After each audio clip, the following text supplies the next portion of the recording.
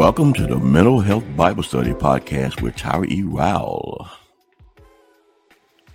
Well, hello. How you all doing on this day? I hope it has been a blessed day. I hope it's been wonderful thus far. No matter what goes on in your life, you can still call it a wonderful day. You know what I mean? Because it's all about perception. It's all about your perspective of what you think of the day. You know, whether it is not going so great or there's some things that you believe that could be better, you can still say out your mouth that it's still a wonderful day because I'm here. I'm here. I'm alive. I'm feeling great. I'm breathing. I got some stuff off my list. I'm able to go see some people that I love. You know, you can just scratch off the list. You can go down the line and have some gratitude along with it. It's all about what you think. It's all about what you perceiving about your day. So I hope that you are perceiving about your day that it is a wonderful day in spite of, because this is the day that the Lord has made. And we shall rejoice and be glad in it. But it is a choice. It is a decision that you have to make in order to rejoice and be glad in it. And just like my previous episode talked about, having the decision and the power to make a decision to do something. If you want to feel a certain way, you have to first make the decision to do it. If I want to feel great, guess what? I'm going to make a decision to do something that is going to make me feel great. People will be like, is that really that simple?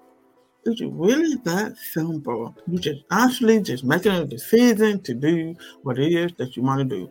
But you know what? We do it in a natural sense. Like if I want to go and have fun at the club, I make a decision to go to the club and have fun and have a drink and do whatever I want to do, and I have a good time. And I go home and go to sleep.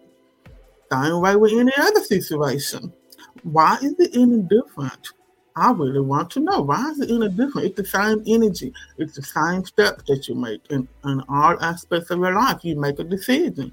If I want to have a good time, just spending time with my friends, all I got to do is make a decision to call somebody and say, hey, do you want to go here, over there, and have a good time and spend some money here and have a drink or go and eat here or go and shop and buy clothes? You're making a decision to make yourself feel great.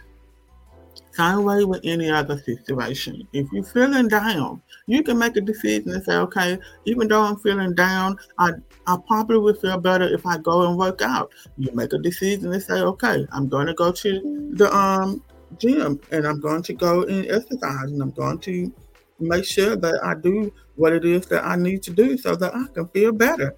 And once you do that, guess what? You're feeling better. There's power in choosing. There's power in making a decision. Let's understand that. So the topic for today is, why am I here?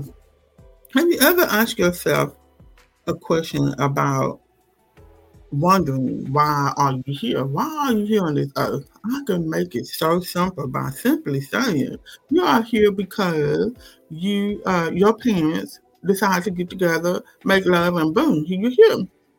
So that's the simple answer. The simple answer of why you are here. Just in case you're answering, why am I here? That's the simple answer. The two people decide to get together. Now, because these two people decided to get together, guess what? God already knew that these two people were going to get together. Please understand that God already knew before they even knew that they were going to meet, that you were going to be born. So that's great. That's an awesome perception to have of yourself, that you are born with thought in mind. God has already had you in his thought before your parents got together. Wonderful. Great. But do you believe that you are here purposely? Or do you believe that you are here for a reason? That's the question. But if you want to know the biblical answer to why you are here, Jesus said there is only 2 commandments in Matthew. That you are to love the Lord with all your heart, all your soul and with all your mind. That's the first commandment. Then the second one is to love yourself as you love your neighbor. Love your neighbor as you love yourself. You can say it either way. Love your neighbor as you love yourself. Love yourself as you love your neighbor. Either way it goes, you're all loving. You're loving on other people. Not only are you loving on other people, but you're also loving God. That's really an answer to everything in your life, to every aspect of your life, that you're loving God and loving His people, in spite of your beliefs, your bias, in spite of what's going on in your own life. You're still yet loving, putting forth love in everything that you do. And when you do that, while you're doing that, you are going to find purpose. You are going to find the will of God in your life as you are doing those things. Because God just really let you know. It's really within us what we're really supposed to be doing. But as we actually doing those things, it's while you're doing those things that you will find purpose. Now, sitting at the house, shouldn't have been asking yourself this question over and over is not going to get the answer for you. You actually have to be out there doing something in order to find out what your purpose is. And as you are doing it, you are going to make sure, you're going to know for sure that it is what you're supposed to do. So with that question in mind, why am I here? First of all, know that God wanted you here. Know that God had you in mind before your parents decided to even get together. That's love, baby. You are already loved. So if you're asking yourself that question, why am I here? The answer going to be, now I pray that you have this answer, that you are loved. That's why you are here, because you are loved.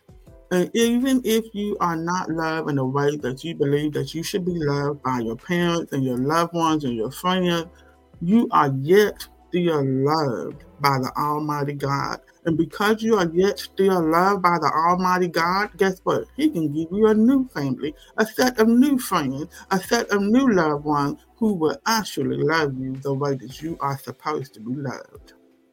Simple as that.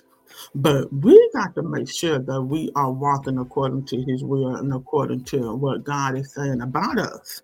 We cannot be focusing on the things that these people have put into our lives. They're really lies. They're really not true. Focus on what God is saying. What is God saying about you? And what is God saying about that your purpose is? Not what everybody else say your purpose is, but yours. That's why you're here. You are loved, baby. And there are some things that you are supposed to be doing that will bring light and bring insight to other people, letting them know that they are also loved. It's all reciprocated. It's all liberating. And that's the way it's supposed to be, because wherever God is, there is liberty. And if you are somewhere where there is no liberty, then you're in the wrong place.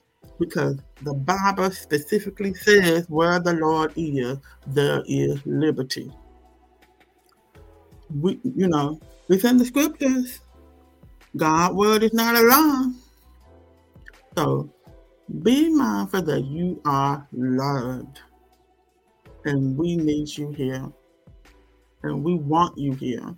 And most definitely, God have you in mind. Have a good day.